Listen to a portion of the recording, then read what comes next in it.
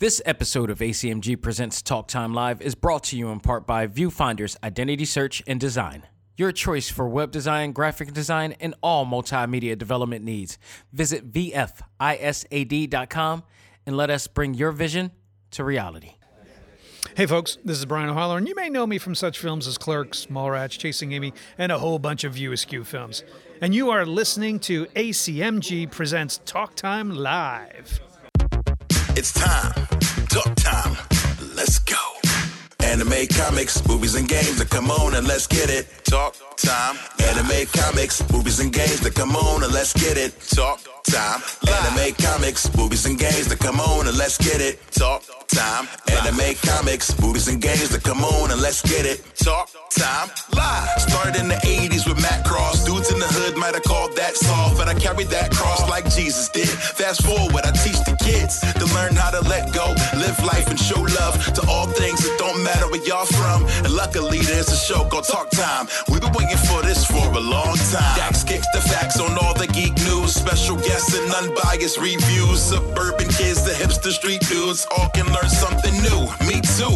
I heard words when no faith is empty. I stayed the course, though my haters tempt me. Beat the podcast, that'll make them envy. It ain't too trendy, it's A.C.M.G. Anime, comics, movies, and games, that come on and let's get it. Talk time. Anime, comics, movies, and games, that come on and let's get it. Talk time. Anime, comics, movies, and games, that come on and let's get it. Talk time. Anime, comics, movies, and games, that come on and let's get it. Talk time live.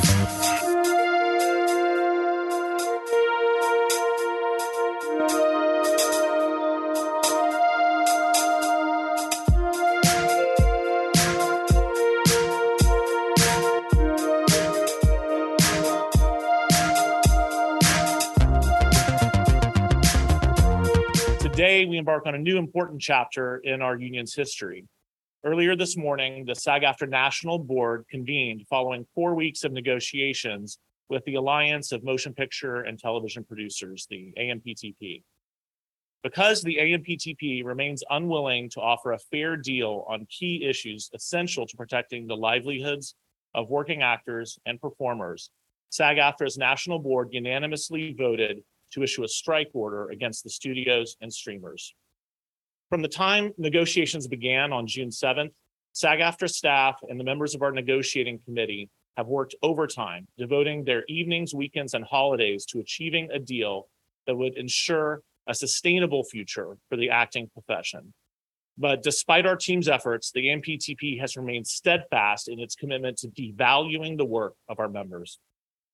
Actors deserve a contract that reflects the changes that have taken place in the industry. Unfortunately, the current streaming model has undercut performers' residual income, and high inflation has further reduced our members' ability to make ends meet. Additionally, industry expectations around self-tape auditions mean performers are bearing casting costs that were once the responsibility of producers. To complicate matters further, actors now face an existential threat to their livelihoods with the rise of generative AI technology. We've proposed contract changes that address these issues, but the AMPTP has been uninterested in our proposals. Because of this, the board has determined that union members should withhold their labor until a fair contract can be achieved. Ladies and gentlemen, welcome back to the journal of my life that covers all things anime, comics, movies, and games. This is A.C.M.G. Presents Talk Time Live, the Prime Show. I am your host, Xavier Josiah. I am officially back, and boy, do we got some things to talk about. What you just heard was audio from the Sag-Aftra announcement that the members of Sag-Aftra, which is like hundreds of thousands, are officially going on strike. And this was brought to us by the negotiator, the head negotiator and executive director of Sag-Aftra, Duncan Crabtree Ireland, who started us off on why they are striking. And then it followed with President Fran Drescher giving a very powerful and moving speech. And she just knocked it out the park. We're going to talk about all of this and why you, as fans, as laborers, as normal working people, hardworking laborers yourself, should be invested in this. Because a lot of what's going on in this is going on in all different types of industries right now. And we need to pay attention to how this is being done and how this is being handled, and how you may want to, advocate to this in your own situation when and if the time comes. So this is going to be our talk topic of the week. We're talking about the Sag-Aftra strike and why it is, how much of an impact this strike will be, and how will it affect you, not just from an entertainment standpoint, but actually from a landscape standpoint of what's going on in this climate right now in multiple industries. So that's going to be what it is today. We of course have a lot of great news and fun news to talk about in our next segment, but this will be the top of it. Real quick before we get underway, I'm happy to announce that I've been saying this since the fall of our village, our Asgard, if you will, that we will rebuild again. And that is exactly what is happening. July 21st, 2023, I will launch the 2.0 version of the A.C.M.G Facebook group. I don't know how this is going to be, how this is going to do, but I got people who are supporting this, who are looking forward to this. I got people who claim that they only go on Facebook strictly for my page, and there's a reason why. I wanted to create an atmosphere that is safe, that is fun, that allows people to be them, allow people to have discussions, have agreements, have disagreements, and all be okay. But with the end game being that we all get to know each other, we enjoy each other's company, we enjoy each other's fandoms, and eventually meet up in person or do something special, but make the bonds even more, because we need that more than ever. And I questioned after losing the group before, and if for those of you who don't know, my account somehow got hacked into to a point where it erased my entire group that has been built upon, that has been groomed and grown for the course of 10 years. I celebrated the 10th anniversary, I believe, just last year. And so much has come of this Facebook group, and just the camaraderie, the events that I put together, the contests that I put together. There wasn't all roses and daisies, of course, but for the most part, it's been a great deal. I provided a quality and comfort not seen in many other groups, even the bigger groups. A lot of them are just, it's all about numbers. It's quantity, if you will. A.C.M.G, the Facebook group, which really kickstarted the actual website here, it was based on quality. So no matter if it was like 50 to 174, which when I first came into the group before it became A.C.M.G, it was only 174 people in the group. And it gradually grew because I put my 2 cents in there, and I ended up giving it a more professional look. Before that, there weren't that many groups that were doing what I was doing. Now people have, I don't want to know, I can't really confirm that I was the one that started this, but I'm pretty much sure I'm one of the originals that would bring on a really quality look, making professional banners and doing all these type of things to give it that look. Because before that, all people were doing was creating groups, and just all you seen was multiple profile pics of people that were in the group. And then people started catching on to the idea, like, okay, we need to make this a more welcoming presentation. So now we're going to do it. A.C.M.G is one of the first, if not the first, that has done that. And around the 2013, 12 or 13 era, when Facebook groups became a thing. And now we're going to start over again, because the hack erased everything, the history, the people that I had people from around the world. I still know those people, thank goodness. But there were so many, there were over almost 3,000 people in that group. And that type of thing took a toll on me when I did. It was like the worst thing that could ever happen. First of all, if I was to end it, it would be under my own means, and the fact that it was taken away from me like that, I felt it was a violated feel. So it took me a while. Thank goodness I had therapy, and my therapist immediately, because he knew how important this was. He knew this was a big deal. He immediately hit me up as soon as he could, and he coached me through this. to the point that we made the decision, like, it's time to rebuild again. And I made that announcement that we will rebuild again, and people were happy about that. I don't know to what end how big this one is going to be, how 2.0 is going to be, but it will be a place once again that people will be able to come in and truly have a grand experience and fun experience. It's not going to be like one of those shit posting groups where you could just vent all your negativity and toxicity. And no, this is not what it's about. This is about real fans wanting to be real friends with other people who are into the same fandoms. That has always been the case, and that will always be the case. And we have an Xavier / Martin Luther King philosophy towards what A.C.M.G is about, which means no matter what color, creed, orientation, whatever surname you are, it doesn't matter. The common thing is that we love all things anime, comics, movies, and games. And it doesn't matter why or who you are.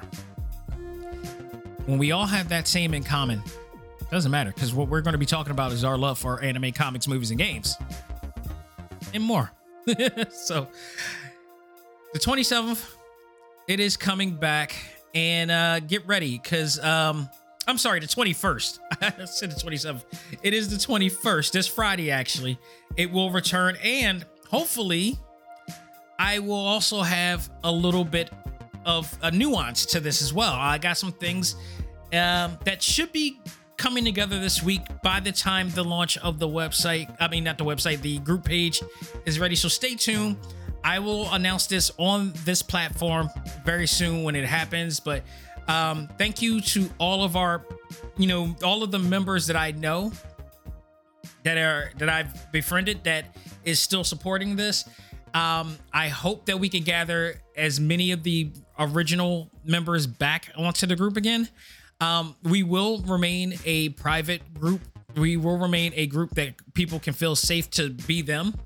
And much more. Like we're definitely going to try to make this a safe haven, and we will make sure that it will still remain a place where people who really want to just like, and we're not going to have people who are too afraid to show themselves or talk to themselves. We want real people with their real accounts coming onto this group with the idea of actually conversating, making friends, being okay to be wrong, being okay to have a disagreement, and maturity level.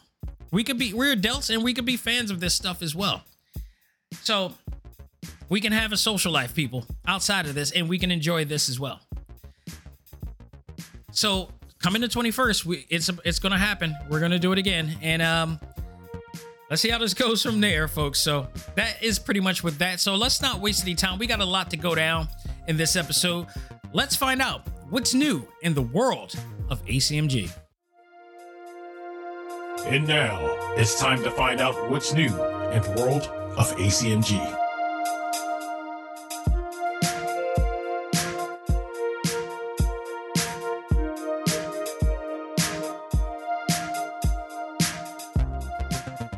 All right, we're going to start with some video game news here. Bandai Namco just put out a new video announcing their latest DLC, DLC 5 of Dragon Ball Kakarot.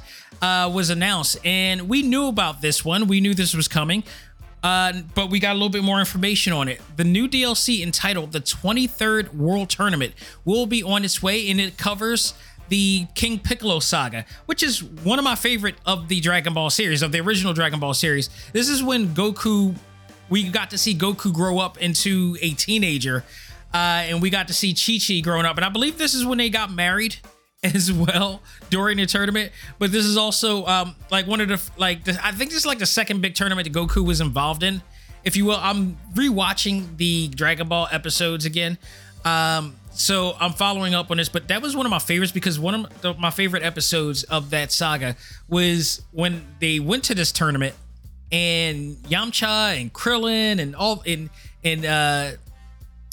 what was it? And Bulma and all them, they got together. They didn't know where Goku was at, and they didn't recognize him. He comes up as a teen, grown up and everything. And it was I could tell it was an absolute great moment in television history when, for Japan, when that occurred. And because nobody has seen Goku since, and the fact that they, allowed Goku to grow up was really cool. It was pretty damn cool to see, and it's something that you don't often see at the time. Like back in the day, like animated series, you watch Tom and Jerry or the Flintstones or whatever.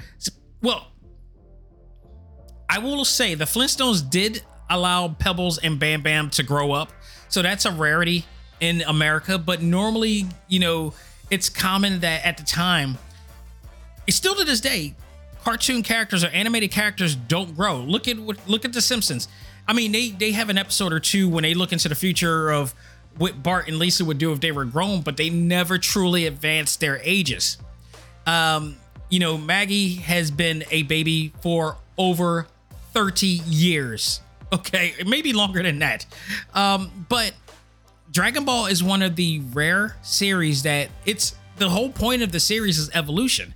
So hence why I love this game so much, because you got to see Goku's evolution. He was a kid, and then on top from that point on, he was, he became a teen. We're seeing this teen version growing up a little bit more stronger, and then Dragon Ball Z, of course, he is fully an adult. He has a kid, and then later on we see Gohan grow up, and then he has a kid, and then so forth and so on. It continuously evolves, and that's the part I love about this series and what Akira Toriyama has done.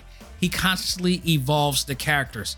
It's okay to evolve. Like I think the ideology of animated characters back in the day was that if you let them evolve and grow up, that kind of deteriorates the feel and vibe of the series. It actually doesn't. And Dragon Ball has proven that over and over again, that you can evolve these characters.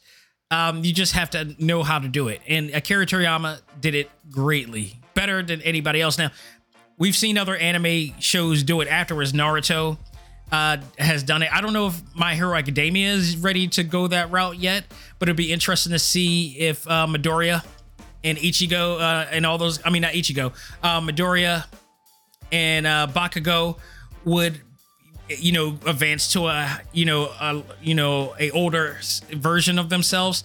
It'll be interesting to see that. So, hopefully they would. But we have this one, and this one's going to provide a little bit different features than the other DLC that we had. So this is going to be based on a tournament saga, which is some of my favorite things about Shonen Jump. Almost every anime that Shonen Jump has a tournament saga in there. And of course, Dragon Ball is one of the best ones of them all. With I Say Yu Hakusho's Dark Tournament Saga was one of my favorites outside of that. But this new tournament saga that they're covering is going to have a new tournament stage. And it also will have new moves that you can learn.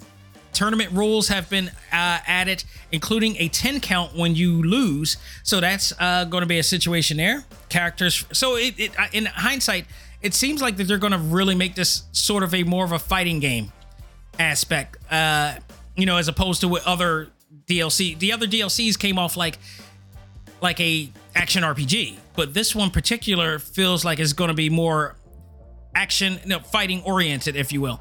So I think that's cool that they're adding that. Characters from the Tournament Saga have been added, so you will be able to play as multiple different characters because of the bracket system that the story had. So in some parts you will be Tien and Yamcha and other people playing in the tournament, and it's going to be cool. The promo video showed that this is the second of 3 DLC packs coming. There is one unannounced that they showed on air, and a lot of people, myself included, are hoping for the Tournament of Power. I love the 23rd World Tournament is on here, but if you get the tournament, everybody wants Ultra Instinct Goku. They can't do this game without doing that story.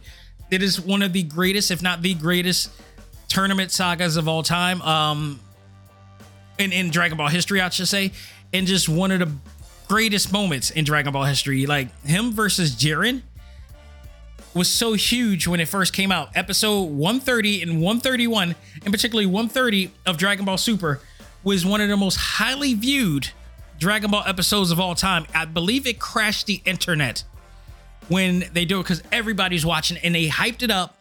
Funimation and Crunchyroll and all the they hyped it up like it was a legit pay-per-view, and it had this big pay-per-view vibe because you saw that Goku, he inherited this new form and Ultra Instinct, and then they really hyped it up to see who's going to win the two, and it lived up.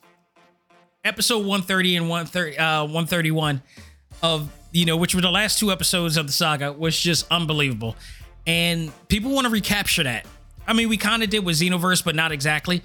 The whole point of Kakarot is to absolutely recapture the magic that was these important sagas and important moments in the Dragon Ball history of life. So I hope, like everybody else, that the last one consists of the Tournament of Power, because then that means we're bringing Jiren in and we're bringing other characters from that base in, and that's going to be awesome.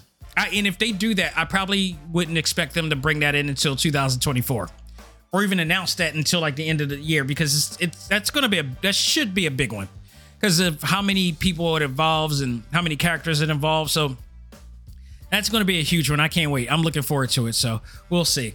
All right. Thoughts on The Witcher 3. I finally got a chance to check that out. And, I love the series. I love The Witcher. Surprisingly, because as much as I did enjoy Game of Thrones and I did enjoy The Witcher, the video game and stuff like that, I'm normally not a big medieval type of guy. And but every once in a while there's some titles, some intellectual properties that are based around, medieval type of, lore that I get into. And The Witcher was one of them. And I because of the hype of The Witcher 3, is what really sold me. I got sold instantly because of that game. And I did end up investing myself way more in the character of Geralt. And in Ciri and Yennefer, especially all three of those in dynamic, because they became way more appealing. And then also Jaskier, the bard, if you will, who always gets himself into the craziest things. You add those four together, and the series really did a good job. And Henry Cavill as Geralt of Rivia, I really am going to miss him, because I believe this is the final season that he's going to be involved. And just 5 episodes in my opinion, I have a feeling, I don't know what they're going to do, because I know one of the Hemsworth brothers is going to, not Chris, is going to be taking over that role. But I don't know if he's going to be playing as Geralt. I think he may be a whole new Witcher. I think they're going to do a whole new story, because I think the idea that it feels like is coming up with this one is that I feel like he's leading to die. I think they're going to kill off Henry Cavill, which sucks in a way. And I could be wrong. I could be very wrong, but I would rather them not do that. But there were certain signs in some of the episodes that just felt like they were going to lead in to him probably going for the ultimate sacrifice here.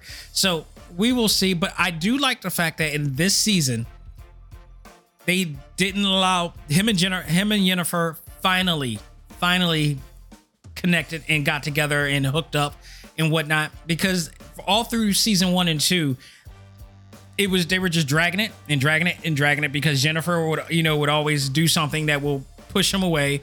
And they finally got together. So this also leads me to believe that this is taking steps of the last, of Geralt's final days. Also, Ciri is a big part of this, as of course as always, because all through 1, 2, and 3, they have been grooming her to possibly lead as a queen, or learn magic, or to become a Witcher. And she kind of is leading on to becoming a Witcher, but also having an ability. She also has this untapped amount of power that is yet to be seen. And there's some who think that she's a major threat. And Jennifer and Gerald are just looking to protect her at all costs, making sure that she goes the right road, making sure she doesn't, abuse her power or whatnot. But there are people who want that power. So all through the first 5 episodes of this, we see them protect her at all costs and whatnot, but also seeing her being able to protect herself. And we've seen some awesome scenes where she's being able to fend off monsters. And one cool scene showing that she's using Geralt's sword to slay a monster herself. So that was like, okay, we know where direction she's going here. So it was awesome. What I also love about the season 3 more than the other seasons is that we're seeing a lot more diversity. We're seeing a ton of diversity here with these characters, like that would never be seen before in any other medieval. Like it took, I think the new Game of Thrones now has more characters of color than they ever did before. The old one had 2 people, I believe, that we had, but this one is now seen with more. And then when you look back at, other medieval shows, like Robin Hood, Prince of Thieves only had Little John, who I believe was Morgan Freeman, who was black. Men in Tights had Dave Chappelle, who was a spoof off of Morgan Freeman in that sense. Or he wasn't Little John. He was, I forgot who he played in Prince of Thieves, and what Dave Chappelle played off of that. But maybe I'm right, maybe I'm wrong, I'm not sure. It's been a long time since I've seen any of those. But you rarely, seldomly ever saw people of color in medieval, lore up until now. So I'm glad that this is being changed, because it just seems unrealistic that there weren't any people of color around during those times. Just, it doesn't make sense. Yeah, it was written that way, but doesn't mean it was a lot. Trust me when I tell you, we've learned that a lot of things in our past has been erased. It's to the point that we've now acknowledged them because of certain, situations in history. So I am not going to go into detail on the things. I'm just going to say I'm enjoying this right now. I'll be interested to see how this goes and see what happens from there. I will also definitely like to talk about another show that 2 shows actually that I normally didn't get a chance to talk about, and I don't even think I was around when this show was out, but My Adventures with Superman. I know a lot of you are watching this right now on Adult Swim, aka Cartoon Network, and on Max. I will say this is one of my most enjoyable DC animated shows since probably Harley.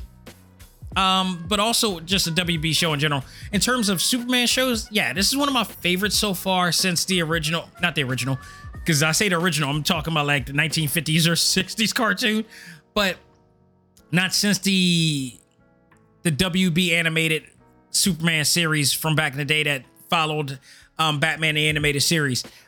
This is my most enjoyable series. It kind of reminds me of the Marvel animated series Ultimate Spider-Man, which was one of my most enjoyable animated versions of Spider-Man at the time.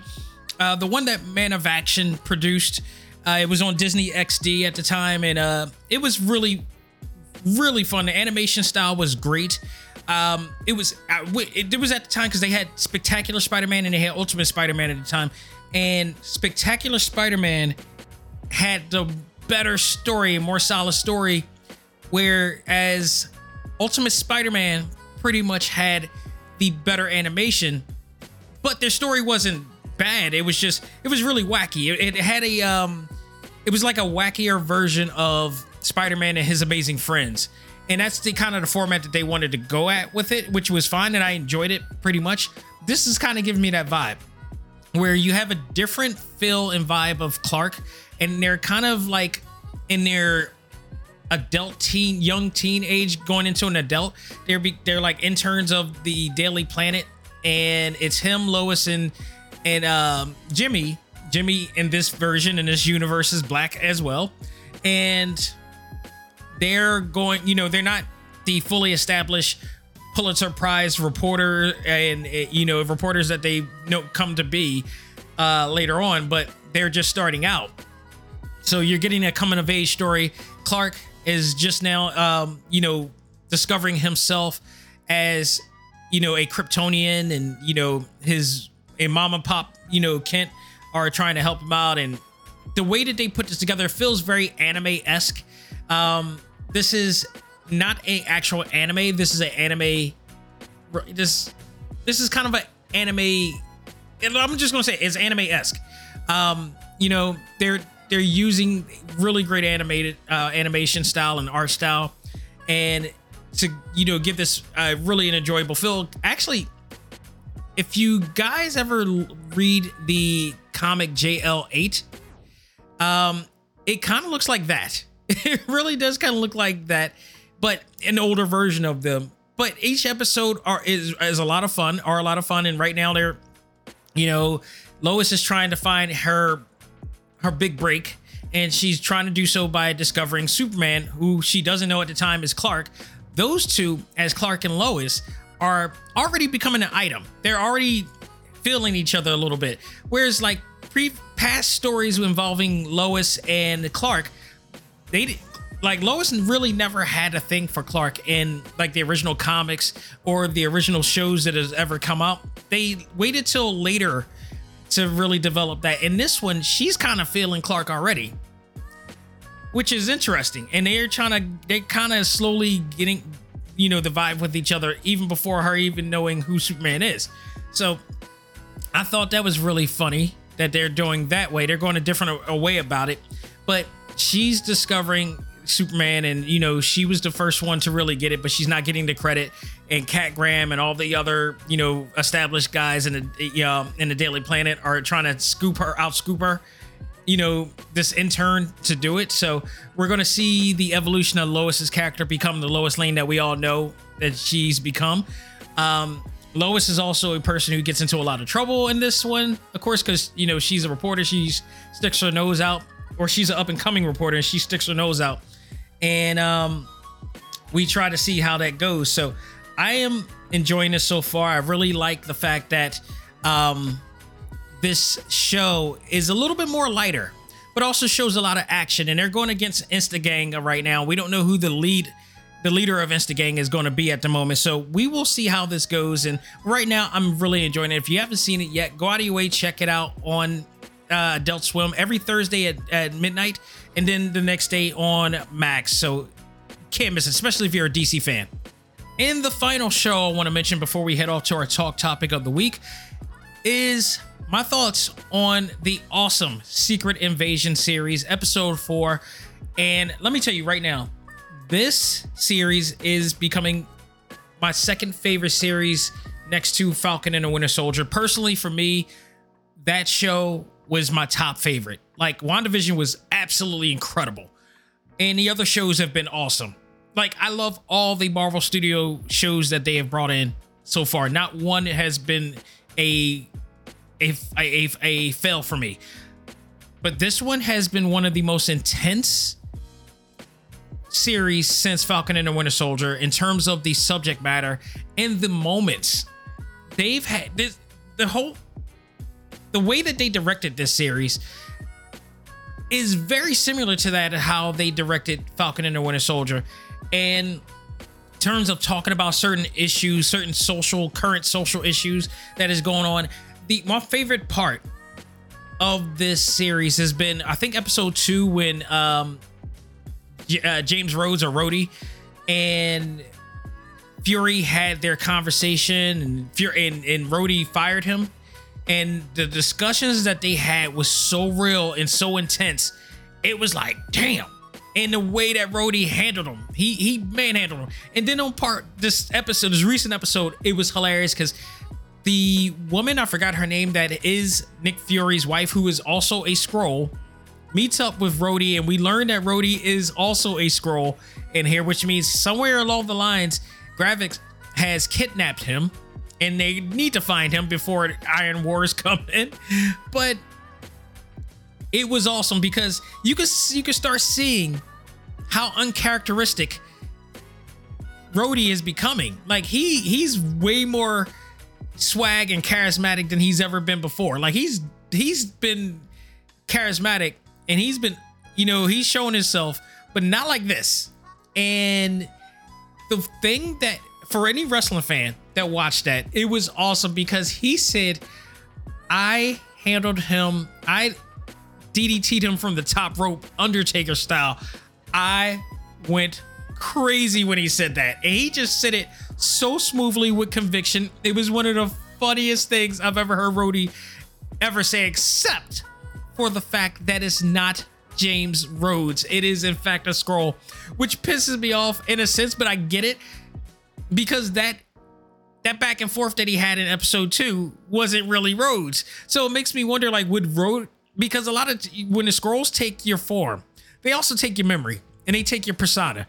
So that leads me to wonder, would he in fact actually have done this had, you know, the situation? Because I mean, again, he did get, I mean, it's really for real. He really did get, you know, Hill killed in a sense, but, you know, Hill knew the risk. Hill knew what was going on. Like, she probably would have done it again had she come back to life like Coulson and they revived her.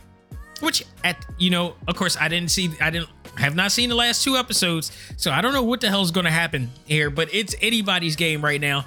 But Fury figured it out because he put a bug in his wife, which she got a chance to hear what was going on, and now knows that James Rhodes is a Skrull, and he meets up with James Rhodes again using the old Pappy. I forgot the name of this product. It is a legit product, and I looked it up. A lot of people looked it up, but it's like Old Pappy's whiskey or whatever like that, or it's a whiskey brand that is supposed to be like very rare and extremely expensive. And I looked it up, and yeah, that bottle is like $2,000 at best, and I think at minimum it is $2,000. So the fact that he shared this moment with Rhodey and all this stuff, and it was great because the liquid was actually a tracking device as well. So the old shield spy espionage techniques is still a part of this whole thing, and we still see that Fury still has a bit of fury in him. Like, he hasn't changed. He's not changing anytime soon. He just laid back for a bit. And yes, the actions of the blimp, you know, brought to us by Thanos, has affected him, but he's pushing through. So hopefully the next 2 episodes will focus a little bit more on that aspect and how he's able to, because he has PTSD from that experience. And I hope that the next 2 episodes do follow up on that, because we haven't seen him really ponder on that. And in a lot of cases, he can't, because one, Maria Hill's no longer here, as far as we know. And now Talos is no longer here because Gravik, aka the Super Skrull, has killed him. So he's out, as far as we know. Because if you didn't see the other 2 episodes, we don't know what the hell is about to happen here. So, oh my goodness, this series has not disappointed one bit. And the fact that they're bringing in the Super Skrull storyline, and we got to see Gravitz now kind of utilize the Super Skrull technique by taking the Extremis DNA, which means they perfected the Extremis code that they were trying to do in Iron Man 3 without him exploding. So he's able to regenerate at any time with no problem. We also now get to see, we saw him turn his arm into Groot's arm. So now he has a little bit of that. There were two more IDs in the computer that Gravis's daughter, Gaia, put in there. And lo and behold, she got shot in episode 3.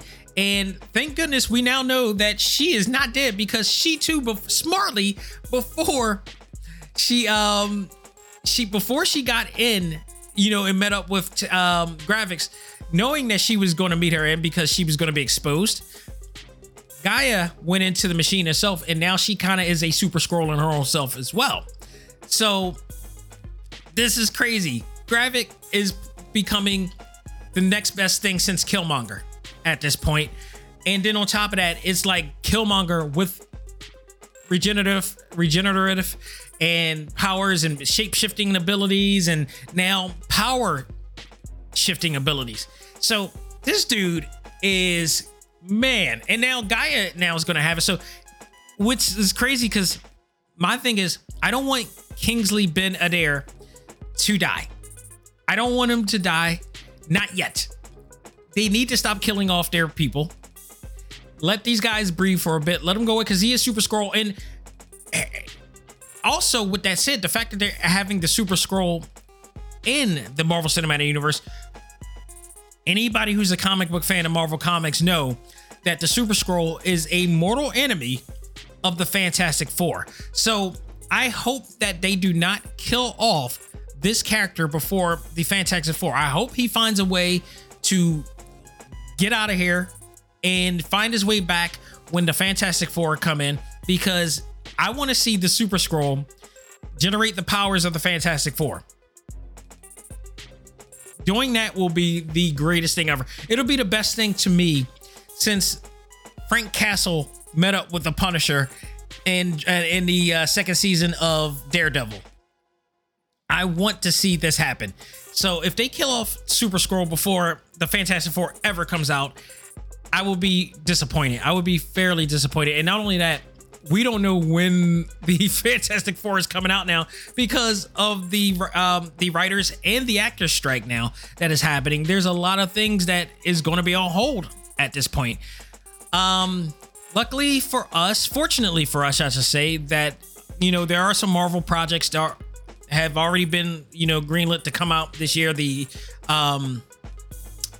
Marvels, which quite possibly this may have a connection with it as well. So we're still set to see that because that was already made and produced before the time. So we're still going to see that, but other things is just going to be on hold. So I don't want to say anything else about the fate of what's to come because we'll ship that for the next segment in the Talk Topic segment. But right now, I am so looking forward to seeing what's going to happen. I want to see how they're going to find the real Rhodey. Is Maria Hill truly dead? I don't know. We'll see. We also got Sonya Fallsworth, who's playing a factor in here as well. So we're going to see how this goes out. But man, the fact that Talos is gone, or is he? I don't know. This is crazy. Like, I don't like the idea that they killed him off, but I didn't like the fact that they killed off Maria Hill. But, you know, things got to happen. You know, I mean, I don't mind the idea, but would I have thought to kill him off? No, but I'm not going to say like it ruined my entire experience because this story is incredible. How Nick Fury is handling it is incredible. We're seeing also a different version of Nick Fury in here too, and that also brings more dimension to this character. So we will see how this goes. We'll see how this ends. How is Nick Fury going to come out of this? You know, this is going to be, man, this is going to be crazy. But if you're not watching Secret Invasion right now, I don't know what to tell you. You're missing out on some major awesome and too, like, they did a great job, or they're doing a great job of making sure that there's some realism to this. There's some, you know, there's some intensity to this. It's not just all superhero type things. It's a mix of real spy drama and superhero, you know, laced in. Superhero, you know, comic book action laced in. I thought they're doing a great job of this. Kyle Bradstreet is knocking it out the park, and Samuel L. Jackson is just killing it, as is you know, Emily Clark and Ben Mendelsohn, who I'm hoping we don't see the last of. But the only negative to this show that I would have is the fact that they used an AI to create that intro. And to me, that is a slap in the face considering what is going on right now. So without further ado, let's end this segment on a good note and say just watch this. But that will do it for what's new in the world of A.C.M.G. And we're going to take a break, come back, and we're going to get down to business and talk about this strike and why you should be concerned, why you should be invested, why you should support every writer, actor, and artist that is fighting for their worth right now. And we'll do that right after this. Ladies and gentlemen, this is Xavier Josiah, the host of A.C.M.G. Presents Talk Time Live, the podcast. You want to catch up with all of our podcast shows and hear from some of the hottest names in all of anime, comics, movies, and games, such as... This is Miley Flanagan, the voice of Naruto. This is Stephanie Shea, the voice of Sailor Moon. This is Ruben Langdon, voice of Ken Masters and Dante from Devil May Cry. Hey there, this is Kyle Hebert, the voice of Ryu from Street Fighter V. This is Chris Battle, character designer of Teen Titans Go. Here's your chance to check out all of that and more on TalkTimeLive.com. TalkTimeLive.com provides all of our ACMG content with new and previous episodes, exclusive interviews, articles, and much more.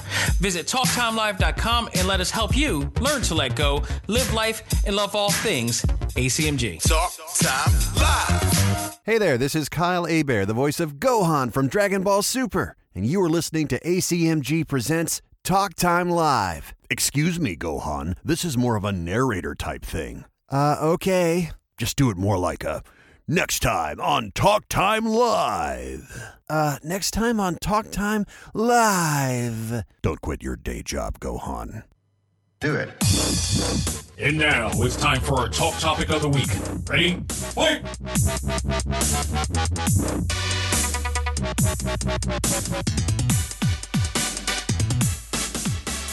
I'd now like to turn the microphone over to Sag-Aftra President Fran Drescher.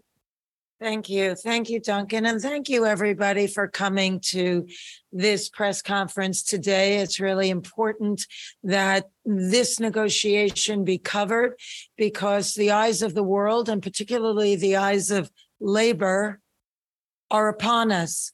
What happens here is important because what's happening to us is happening across all fields of labor.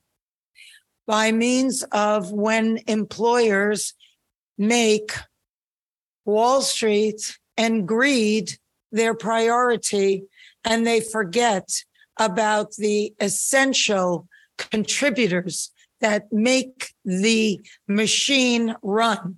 Folks, we're back with our talk topic of the week, and this is not a review, but a reflection of what is going on in our society in the form of the SAG-Aftra strike and the writer strike. In addition to this, what you just heard was president of SAG-Aftra, Fran Drescher, you know, the legendary actor herself, the nanny, if you will, give a riveting, powerful speech that you cannot deny. And if you are, you're the person, you're part of the problem of why they're striking right now. She left this speech and left a lot of questions as to why these CEOs of these major corporations, these major studios, are not paying these actors their worth. And now, when we talk about actors here, you're thinking of major. I know when you're listening to this and you're saying actors, you're thinking like the Meryl Streeps, the Tom Cruises, the Will Smiths, if you will, the higher paid actors. The Screen Actors Guild, SAG-Aftra, if you will, consists of hundreds of thousands of actors from the scaling from the stratification of the Tom Cruises and the Will Smiths and the Tom Hanks, and if you will, and the Brad Pitts and all that stuff, and you name it, the Ben Afflecks. There's those people of that stratification scale. But then you got the little people. You got the smaller actors, the voice actors. You got the actors who do commercials. You got actors who are, extras. You got actors who play in these smaller roles, if you will, that don't get that millions of dollar money. A lot of these shows that we watch on TV, they're not getting paid as much as you think. I've had many people on this show, that have expressed the realities of what really goes on when you take on the craft of acting. It is not an instant successful thing. You spend 15 years to make an overnight success. And a lot of times when you're in the SAG-Aftra situation, you are, in fact, getting paid a substantial amount. Sometimes you get paid scale, which is minimal at best. But the problem is that a lot of what is happening now over the course of a decade, society has changed. The financial climate has changed, if you will. Inflation is going up. And meanwhile, these guys are still getting paid the same amount while inflation has even superseded what is expected to afford anything. That is the familiarity. I'm going to screw that up. That is the similar situation, if you will, that connects to us in any industry. Inflation goes up. We're not getting paid enough to fit the means of the inflation. That's what these actors are fighting for. And it's not just the Jennifer Lawrences and the Meryl Streeps, which, by the way, they are all on board with this strike. Every one of them are on board with this strike. I haven't seen anybody go against this. This is not like the SAG-Aftra strike that they had before with the voice actors. Because remember, there was a situation with that a while back, which I had, Stephanie Sheh, who plays Sailor Moon and Hinata and Sailor Droop and Sailor, and other characters as well. Orihime, if you will, from Bleach. She came on the show ages ago and talked about the actor strike and them trying to get their protection and benefits and stuff like that to protect their voices doing all these voice acting roles that require them to be screaming and all that stuff. So they wanted to get full benefits for that. Go back on talktimelive.com. That is one of my favorite interviews because she gave it to you on the real, and she spoke about that, and she spoke highly about the protection of these actors who put in their worth. These actors that we love so much, the Johnny Young Bosches, the Kyle Hebers, the Sean Schimmels, if you will, the Molly Flanagans, they put their hearts into these roles. Yes, they get paid for making appearances and all that stuff and do that. Dude, Funimation, or Crunchyroll for that matter, they're getting paid billions off of the performances of these actors. And of all things you want these actors to be compensated enough to meet the standards of inflation today, to keep going. Like, I can't imagine, and I actually can imagine because I've been through this before. Part of the reason why I've gone freelancing is because I haven't been treated fairly in the corporate world, and I wasn't paid my worth, but they wanted me to do so much and get paid so little, and I just could not take it anymore. It's stressful. Working for 10 years of my life in an industry that didn't really care about me, but they wanted to drain me of everything that I could, and I just couldn't take it because mentally the stressors was overbearing, and I decided to leave, and I never looked back. And I'm a huge advocate of people getting their worth in whatever their industry of choice is in what they love doing. When you do something that good, you should be paid considerably well for it, especially when it helps. It actually helps people. It helps industries. Like for me, for instance, I'm a multimedia developer. I help people. I create brand management, and for companies, for small businesses, people in the entertainment world. My job is to help you get more notoriety, is to help you get more noticed, and to help you, bring, reach your target audience. So if me creating a logo for you or creating a website and your brand identity helps you make the amount of money that you make today to help you create a living, I expect you to pay me my worth, because whatever I charge, whatever I do is going to help you get paid. Whatever you put in for me and invest in me, you're going to get paid multiple times over that amount. The person who created the Nike logo, they charged $35 for that. Now, remember, the Nike logo is decades, generations old. So $35 during that time was probably substantial. This right now, that $35 logo is now worth $200,000 or even $300,000 because of how much money and how much investment that Nike has put into their brand. It probably at this point in time, even more than what I'm saying, because when I look back at looking for the price of the Nike logo, that logo was around $200,000, its value. The website, the web address alone is running around that range of 20. Like, URLs and logo and web addresses they grow based on your value. So when you work to do that for somebody, you're creating their dynasty, you're creating their legacy. damn if I'm making sure I'm getting paid my worth, because knowing what's going in, that means that I'm creating your brand. I'm creating your legacy. And your legacy, depending on how you handle it, can grow exponentially. You damn right I'm going to ask for my worth. You better make sure that you're confident enough that it's going to do it. That's on you. But this is the same thing. You get a particular actor and a particular writer to write the best movie possible that is going to make millions. I'll give an example. Infinity War and Endgame. Black Panther. You name it. Spider-Man. Any of them. Pick one. You got particular writers and just recently, my God, I just talked about this. Transformers Rise of the Moon was awesome. Spider-Man Across the Spider-Verse was phenomenal. Hell, Fast X blew people away in the theaters. Those movies made so much cash. An insane amount of cash. The Super Mario Brothers movie blew people away in the box office. This Barbie movie probably will do the same. Margot Robbie just had to stop doing promotion for this movie in the midst of this writer's strike.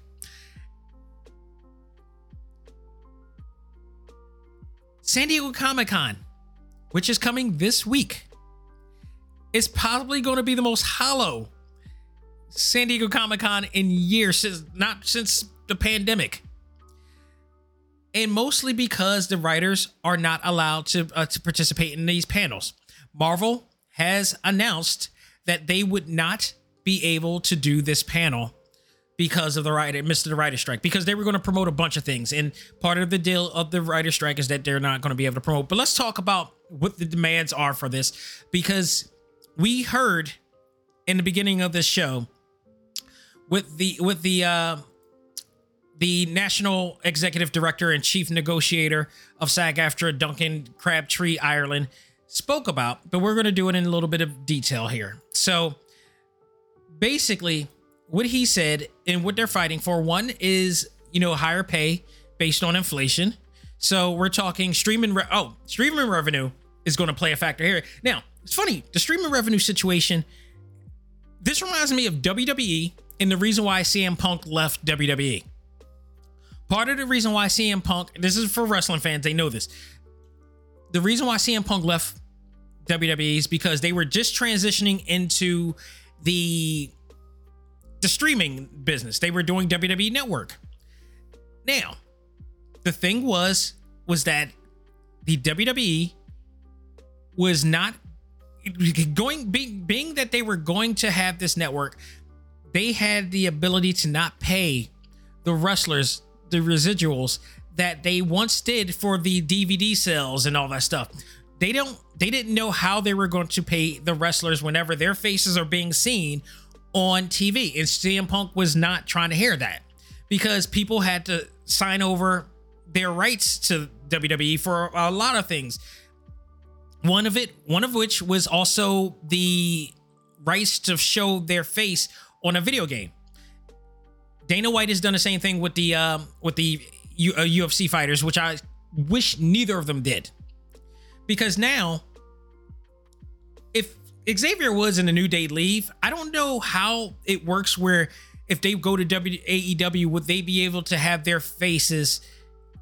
I know the names they wouldn't be having because that's the names owned by the WWE, but their faces in that, I believe they signed a contract that strictly said they belong to WWE. Now, granted, we do see Malachi Black in the WWE, in AEW, and he's in the game. So I don't know to what end that whole thing is happening. So it's a weird situation, but the streaming revenue situation is one of the things that they're fighting for.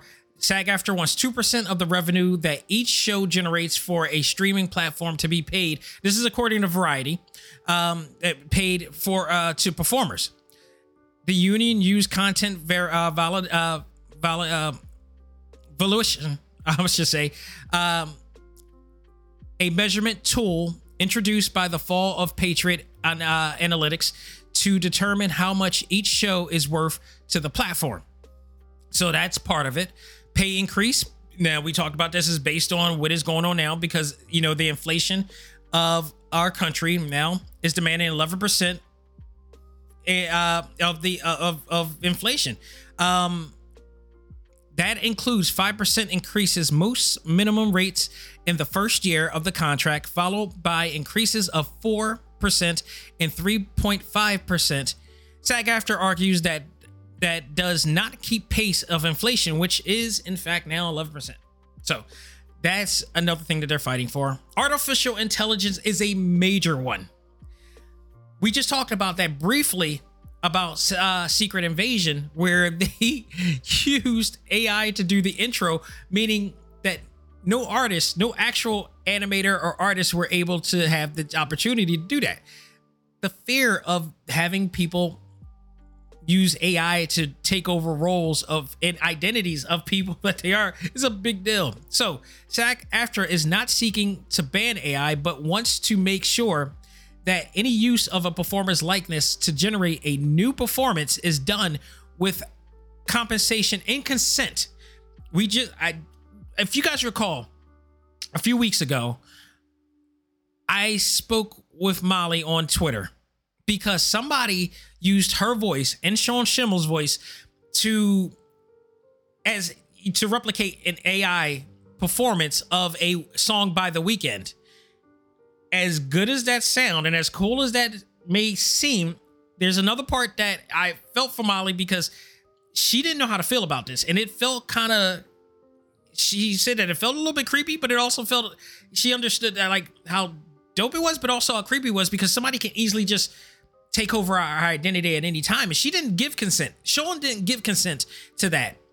And right now, there is no law to say that they can't. Now, granted, if the guy or the person, I should say, were making money off of this, then we would have something. But the person, I keep saying the guy. It could be anybody. We don't know the identity of the person who did it. At least I don't. If he tried to use it as a point of sales, then that's something because nobody gave consent to that. And there's no proof that they did. So that's one thing. But this whole thing of imagine somebody takes your likeness, your feature, your looks, and use it to do or say something that you characteristically would not do. That is beyond creepy. Say Molly Flanagan agrees to have her, to have this happen, and then she signed a contract to make this happen, and they can do whatever the hell they want with her likeness and whatever. And then all of a sudden she does an anti-gay, ad with her voice and likeness, or as the voice of Naruto or whatever like that. That will be crazy. Like, that's far and few that would ever happen by any stretch. But that can happen if they sign it over, if they agree to it. And that's not right. Like, I don't understand in what sense do they believe that any of this sounds like it's a right idea to do. Because once you sign over your whole entire being and your likeness, I mean, there is no telling what they can do to your character. It's just, there's no point of this AI situation to me that sounds like it's going to be a good idea in any sense. And again, just AI taking over and doing a lot of things that we as humans can do. I don't understand the point of it. Like, I've been saying it since they started this whole entire thing. When's the end game for this? How do we benefit from this in a way that we feel some type of worth and we have some satisfaction in the idea of AI doing these certain jobs? And then when is it a danger? When is this a danger to us all? So in this sense, I totally understand. Like, I would not want to have anybody take my likeness and my voice to do whatever. Like, I have to agree to that. I want to agree to that. I want to give consent if there's a need for it. But what other need for it other than that? And even still, like, say if I was an actor, a highly, high acclaimed actor or whatnot, but I'm dying somehow, some way, but the studios want my likeness to do things that they think they want to, whether it be doing new movies to keep my legacy going, whatever, there has to be a contract written of my demands to that. And that's what they're trying to do. That's when they say they're not seeking to ban AI, but they're trying to make sure that, like, say you pass away and they want to continue doing movies with your likeness and ability because technology is getting better every single time, that they do justice to your likeness and your ability and your persona and what you've built for yourself the entire time. Because they can do whatever the hell they want with your likeness. That's scary. That's somebody, like, it almost sounds like somebody's taking over your soul. You're selling your soul in this case. And it just kind of does. So the AMPTP says that it has to agree to that, but Captree Ireland said that there's a devil in the details. And I remember this part of the YouTube. By the way, the entire video of the announcement of this strike is on YouTube for all to see, and I highly recommend that you guys see it, because between Crabtree Ireland and Drescher, and especially Drescher, because every time she was asked a particular question, whether it be about the strike, whether it be about this controversy of her going to this event that people tried to vilify her on, and a clap back to that, and with the support of all of the, SAG-Aftra members. And then the last question, which pertains to us. And I'll talk about that in a sec, but I highly recommend you go check it out. It is absolutely on point. Like, for every question that they had, they were able to repel that with another response, and an accurate response, and an understandable response, I should say. I think the way everything is weighing on the side of SAG-Aftra right now in this case. And if you really pay attention to what's going on, you would have to agree, because like I said, what they're going through right now is something that you may be going through in your own particular respective company or industry right now. Don't think it's just a Hollywood thing. It is not. What they're doing, it affects everybody. Because if they are able to get away with, if these companies or the studios are able to get away with what they're doing, this can go around further, because a lot of the things that these industries do are the same practices that are happening in other companies, in other industries. These are all, like, again, going back to wrestling, a lot of the things that WWE does from a corporate aspect are some of the same practices that are being practiced in all other companies. I have experienced this when I analyze and look at what the WWE does in the back end, out behind the cameras. I've seen and witnessed and been a part of similar practices in corporate offices that I work for. They do no different, and that's not a good thing, because a lot of these practices are some of the most shadiest of practices that you can ever possibly do. So this is when people ask me why I don't watch WWE and don't support WWE's, because I worked for a Vince McMahon-esque environment. It is not good, especially me being a black man. It is not good. So it's almost been a decade now since I've been out of corporate. I'm hoping things have gotten better. But I tell you what, man, I hope that it does. So the other thing that they're looking for is self-taped auditions. SAG-Aftra wants to limit the use of self-taped auditions, which has become an industry standard in the wake of the pandemic. The union wants to limit such auditions to no more than 5 pages of material. The AMPTP has offered an 8-page limitation. The two sides are also working on terms of turnaround times and provisions that would clarify no special lighting or equipment is needed. Pension and health contributions. Producers paid contributions to the pension and health plans based on the performer's earnings up to a certain threshold. And I remember something similar to this with the other SAG-Aftra strike with the voice actors. This was a similar situation here. For a half-hour episode, the ceiling is $15,000. For an hour, it's $24,500. SAG-Aftra wants to increase the ceiling to $45,000 and $75,000, respectively, to account for the 40 years of inflation. They haven't changed this in 40 years. Meanwhile, medical expenses, okay, and insurance have skyrocketed in the last 40 years. The AMPTP has agreed to increase the ceiling to 20,000 to 30,000, which they feel like it's not nearly enough, and it probably is not. It's a possibility it is not. So I agree with this, and it should be to a substantial. Now, for those who are wondering what is AMPTP, that is the Alliance of Motion Picture and Television Producers.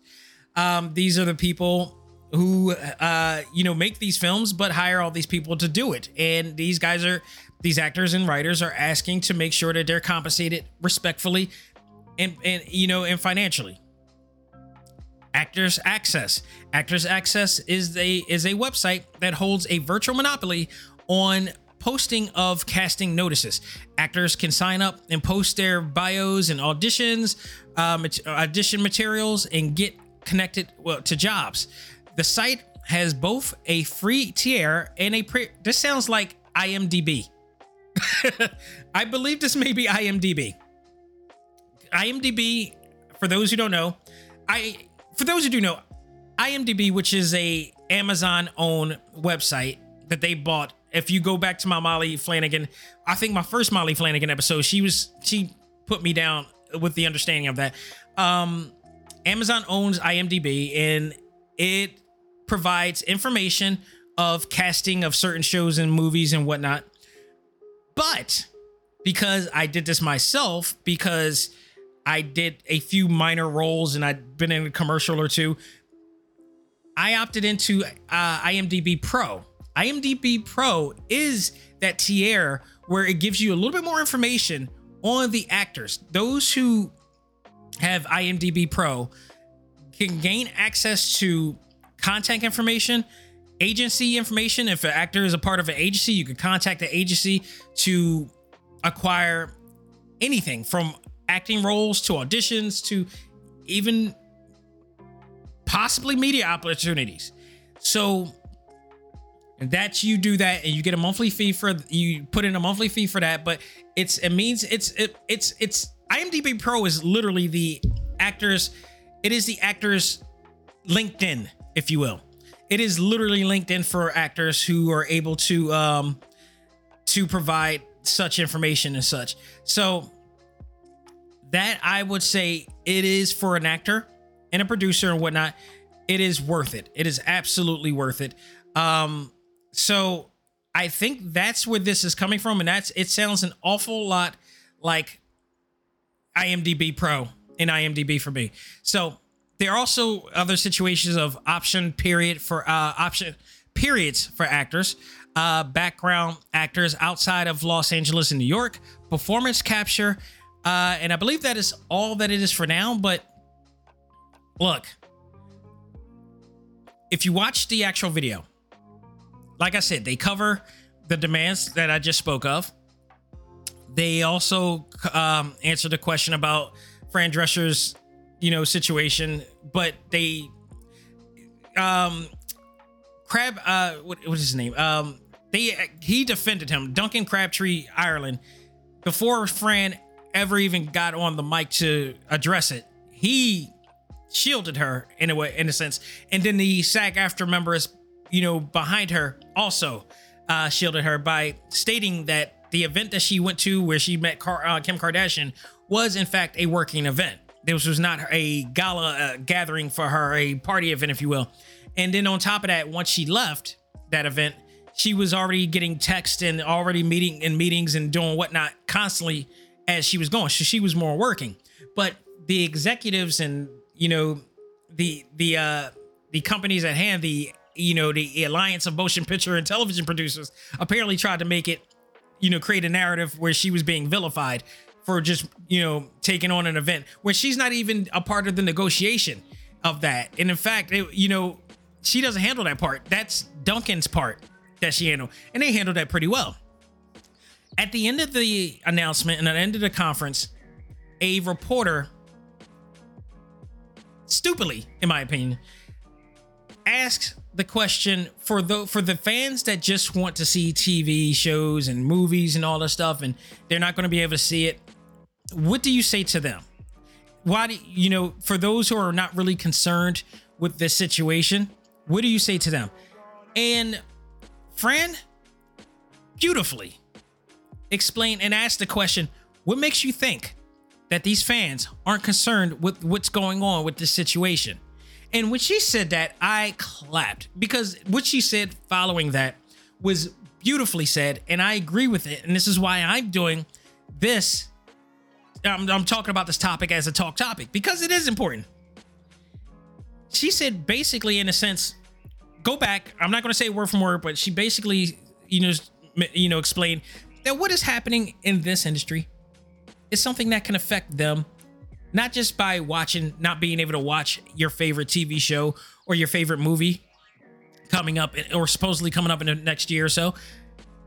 It affects you in a way because the AI situation, the inflation situation, the upward mobility aspect is something that happens in all of our companies, in all of these industries, and everywhere we work.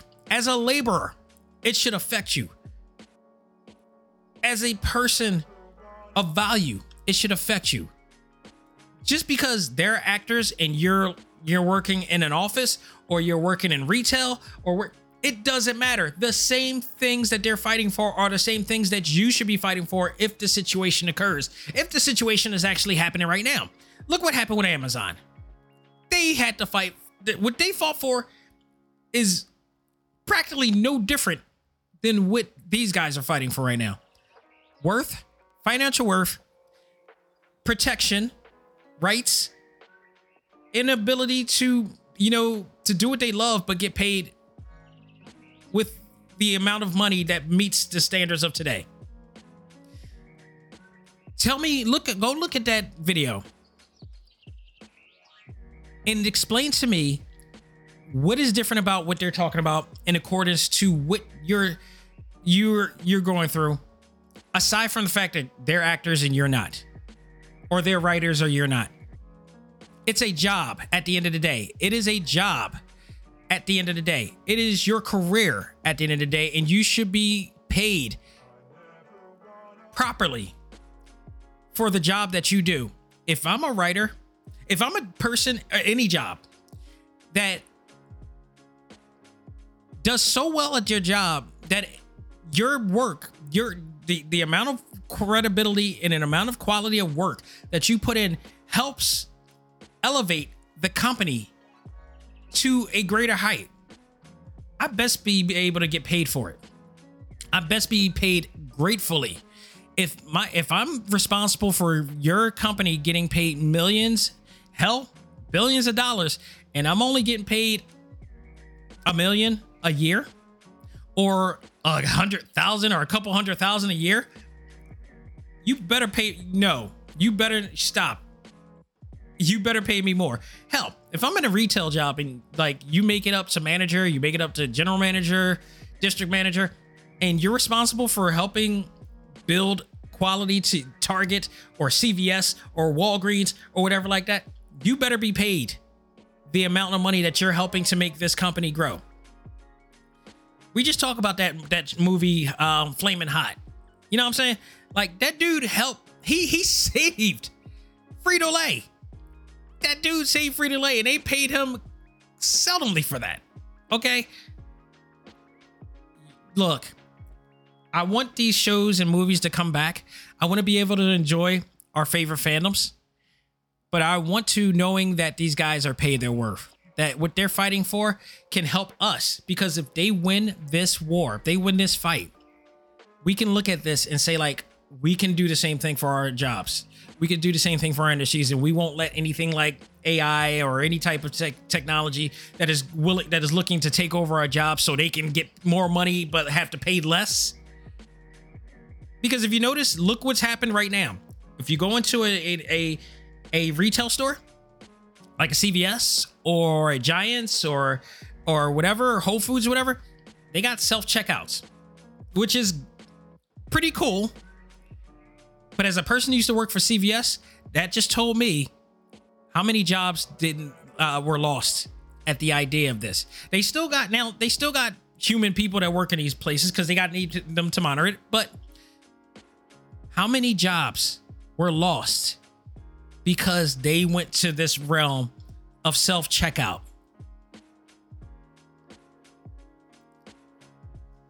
It ain't AI, but it's a damn sure way to make them more money and have the less pay. That's pretty much what they're fighting for right now. So all I got to say for you guys is pay deep attention to this. It does affect you more than ways than one. And root for these guys, support these guys.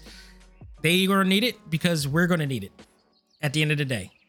Folks, that will do it for this edition of Talk Time Live. Hope you guys really enjoyed this.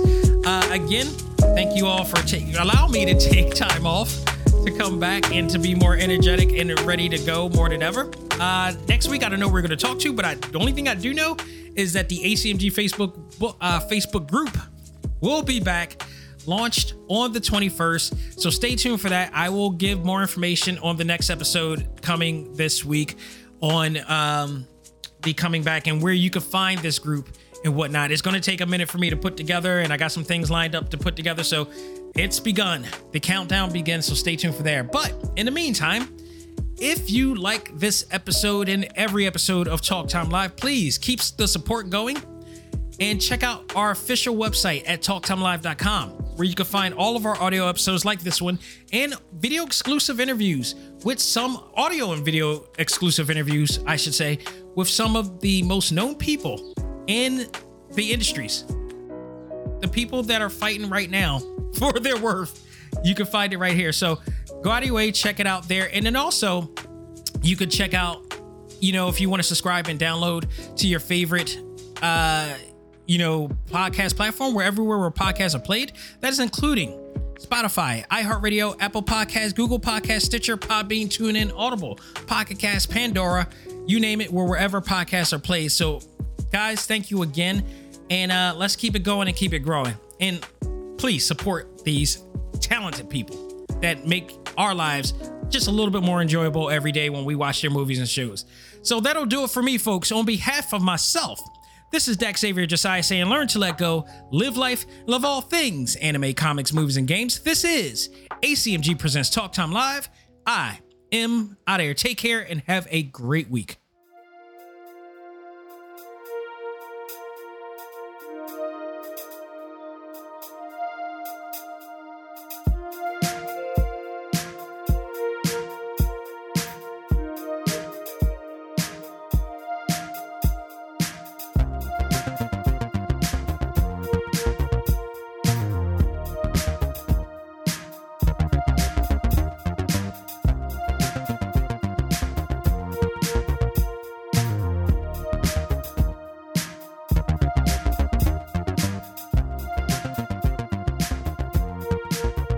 Music for this episode is provided by Game Chops. Check out these great chiptune tracks and more at music.gamechops.com.